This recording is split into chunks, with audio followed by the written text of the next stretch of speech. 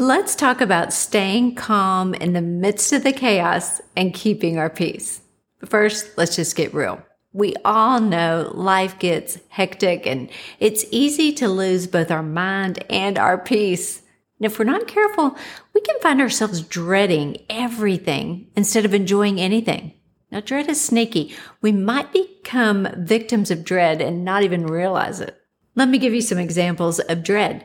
We dread when our babies are young because we don't get any sleep. We dread the toddler years, the teenage years. We dread paying for college and weddings. We dread getting up early and going to work. We dread those emails that we have to answer. We dread going to see our families for the holidays and all the cooking. Y'all, the list goes on and on and on. The point is, dread causes worry, and worry takes away our peace. Worry assumes the worst. It's the interest paid in advance on a debt we might not ever owe. Worry takes away today's peace, and worry never changes the outcome, but it does change us. Worry causes us to become frustrated, irritable, grumpy, negative, nervous. Worry causes fear and anxiety. Author Corrie ten Boom said, "Worrying is carrying tomorrow's load with today's strength. It's moving into tomorrow ahead of time. Worrying doesn't empty tomorrow of its sorrow. It empties today of its strength." Man, that is so true. My daughter, Eliana, who's my second youngest, is a pilot. And she has to go in routinely to take a hearing test because she's around all those loud engines. One particular time, she was in the testing booth, and as instructed, she would raise her hand when the high-frequency beep came on. All was going well until she didn't hear anything at all for about a minute. Instantly, she began to worry. She began to worry that she lost her hearing, and her heart was racing as she prepared to hear the worst possible news. The instructor came to the booth and said, "I'm sorry, Ellie, the test ended a minute ago, and I forgot to tell you it was over." In Ellie's mind, she'd already worked out the worst-case scenario, only to be told that the test was over. See, there had been a legitimate reason why she stopped hearing those little beeps. Worry almost got the best of her. You know, God wants us to have a lifestyle of peace. He will never use fear to guide us. He's the God of peace. He's never going to use anxiety either. In fact, the scripture says he leaves us with a gift, peace of mind and heart. His desire is that we stay in peace and not in stress. Peace is maintaining an inner calm while walking in the midst of the everyday storms that are blown our way. The scripture says that God will give us power to keep ourselves calm in the days of adversity. Now that's good, y'all. Psalm 94:13. You need to write that one down.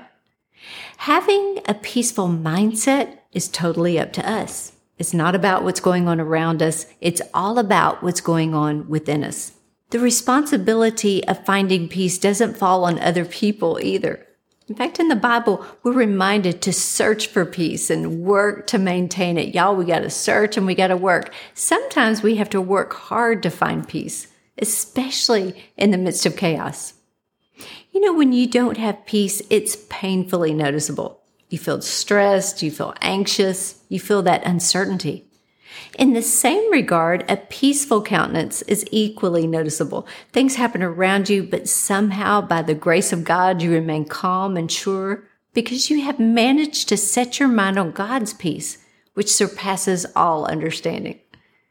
The scripture says in Proverbs that a wise person builds their house, while the foolish one tears it down by their own hands.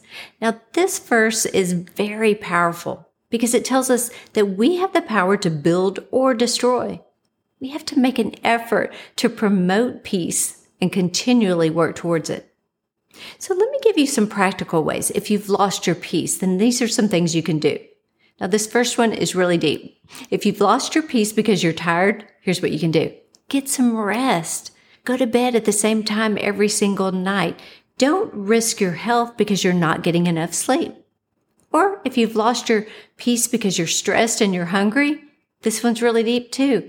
Sit down and eat a healthy meal. If you've lost your peace because you're uptight because you and your spouse aren't spending enough time together, then put those kids to bed early and have a date night in your house. Or maybe peace comes to you from getting rid of the clutter. That's what you need to do. Get rid of the clutter. I'll link a video right here that will help you with that. Here's another way to keep peace. Opt out of conversations that aren't adding something good to your life. Listen, when you remove the negative chaos, your life instantly becomes more peaceful and better than ever. Don't let others steal your peace. Don't attend every argument you're invited to. Instead, choose peace. Don't allow others to pull you into their storm. Walk away from the drama. You know my saying, save the drama for somebody else's mama. The key, keep your calm and protect your peace. Find practical ways that you can work to maintain and find and keep your peace. Don't choose to live in the chaos. Choose to find the peace. Sometimes in order to keep your peace, you have to change your perspective on situations that you find yourself in that are maybe bringing a little stress and chaos. Let me give you an example. Maybe you're losing your peace because there's a delay because of traffic. You got to flip the script and change your perspective and think this. Maybe that delay in traffic means I was protected from an accident. Or maybe you're getting a little stressed out and impatient because you've been waiting in this long line. Flip the script, change your perspective, and look at it like this. Maybe God is opening the door for me to talk to someone and give them encouragement and hope that they might need today. The important thing is this: stay in peace. Create a change in your way of thinking. If you can become positive when circumstances say you should be negative, you'll not only feel better, but guess what? You'll actually be better. Stop worrying about everything. Stop losing your cool about everything. Work hard to keep your peace. Remember the saying, you've heard it before, if it costs you your peace, it's way too expensive. I hope you've enjoyed it today, and I would love for you to hit that subscribe button, hit that thumbs up, and hit the notification bell because every single week you'll get brand new episodes. Until next time, I hope you have an amazing day.